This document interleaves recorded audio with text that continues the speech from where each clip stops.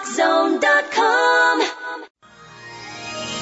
This is InfoTrack, the weekly show with information you should know. Here's what's happening on this week's show. The world has changed dramatically in one generation.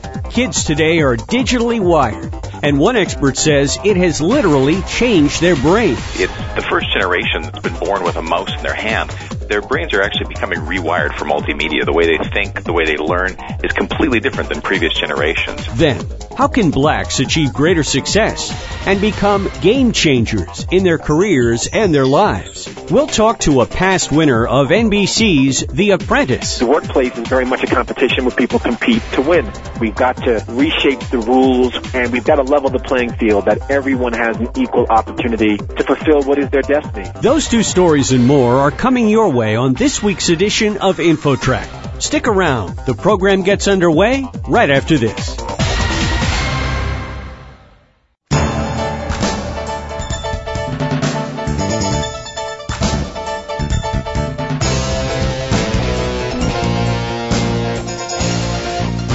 If you're a parent, you've probably noticed that your kids are growing up in a digital world, and most of them seem to love it. Our wired world may actually be changing the brains of our children in fascinating ways. Let's welcome digital generation expert Lee Crockett to the show. Lee, how are you? I'm well, thank you. Lee, you're Director of Media for the InfoSavvy Group and Managing Partner of the 21st Century Fluency Project. You've also co-authored 3 books, Understanding the Digital Generation, The Digital Diet, and the new title, Living on the Future Edge. Lee, it seems there have been electronic devices around for generations, TVs and radios. What has changed in our present generation? Well, what's happened with our present generation is the amount of time they spend with these devices. It's the first generation that's been born with a mouse in their hand, along with the assumption that images on a screen are meant to be interacted with and manipulated with, that images on the screen aren't just for passive consumption anymore. And as a result of this digital bombardment, their brains are actually becoming rewired for multimedia. The way they think, the way they learn is completely different than previous generations. And it really has to do with the amount of time and the proximity to these devices. So this multiple streams of thought could be a good thing and also maybe not a good thing, depending on what you're trying to accomplish in your thinking. The thing is that it's not that it's good or bad. There is a place for both traditional linear thinking and for the simultaneous thought processes, the hyperlinked mind, as we call it. There certainly is a place for both. The challenge that we run into is that traditional education is very much a linear delivery process. And kids these days are able to think way faster, process information way faster than we're delivering it to them. And as a result, they're getting disengaged, they're getting bored, and they're voting with their feet and mind and leaving school in unprecedented numbers. We're talking with digital generation expert Lee Crockett, and we're talking about kids growing up digitally enhanced. Lee, is this something that is limited to the younger generation, or can older adults harness this as well? No, actually, it's not limited to kids. What we've learned about the brain is that the brain is not stable like we thought it was. And I know that sounds funny, but, for the longest time we had this assumption that up until the age of 3 our brains were developing, and after that we had a fixed number of brain cells that would kind of slowly die off, except for that period in our college years where we worked really hard to kill as many brain cells as possible. I'm sure you know what I'm talking about. Sure. But the truth is, what we've discovered is that the brain actually is neuroplastic. It is constantly making new connections and pruning off old ones. And so measurable intelligence actually rises and falls throughout our life depending on the intensity and the duration of the stimulus it receives. So intelligence is not fixed. It changes throughout our lives. And so just like the digital generation has become rewired by their massive input with digital devices, adults can have the very same phenomena. And we see this throughout our lives when we learn a new language, or when we start to study music, or when we pick up a new subject, or we learn a new skill. Our brains become wired for that, and eventually it becomes a process that's very easy for us. Some kids have trouble with information overload. It just causes their brains to stall out. How can they avoid getting overloaded in this world of ours? It comes down to balance, and this is true for all of us. When we do the numbers on information right now, we generate over 500 exabytes of digital data, and that's a big number that really is tough to picture in your mind, but let me put it into a picture that'll make sense to you. If we printed out all of the digital information that we transmit back and forth across the planet every year, that would be 13 stacks of books reaching all the way to Pluto and back. Wow. That is how much digital information goes on. You have to think that we upload 720 years of YouTube video every day. So every day you're another 700 plus years behind on YouTube. So the point is, Chris, you are never going to catch up. You are never going to be on top of the information. And what we need to teach these kids is that they're not going to be on top of it either. And this is one of the reasons that they prefer just-in-time learning. They prefer to develop the information that they need for the skill at a specific time. And really what's critical is that we teach a process of information management. We call that information fluency, where we have a structured process for accessing and analyzing and authenticating and assessing that information. Because information is everywhere. We are very close to a time when we're going to have the sum total of human knowledge available in the palm of our hands. So it's really important that we learn how to analyze this and how to disconnect from it when we don't need it.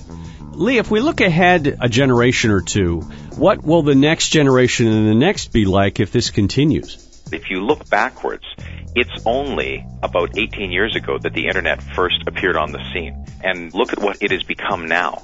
And as this exponential pattern continues, the kids that are entering kindergarten this year are going to be dealing with technology that will be measured in billions of times more powerful than the technology that we're dealing with today.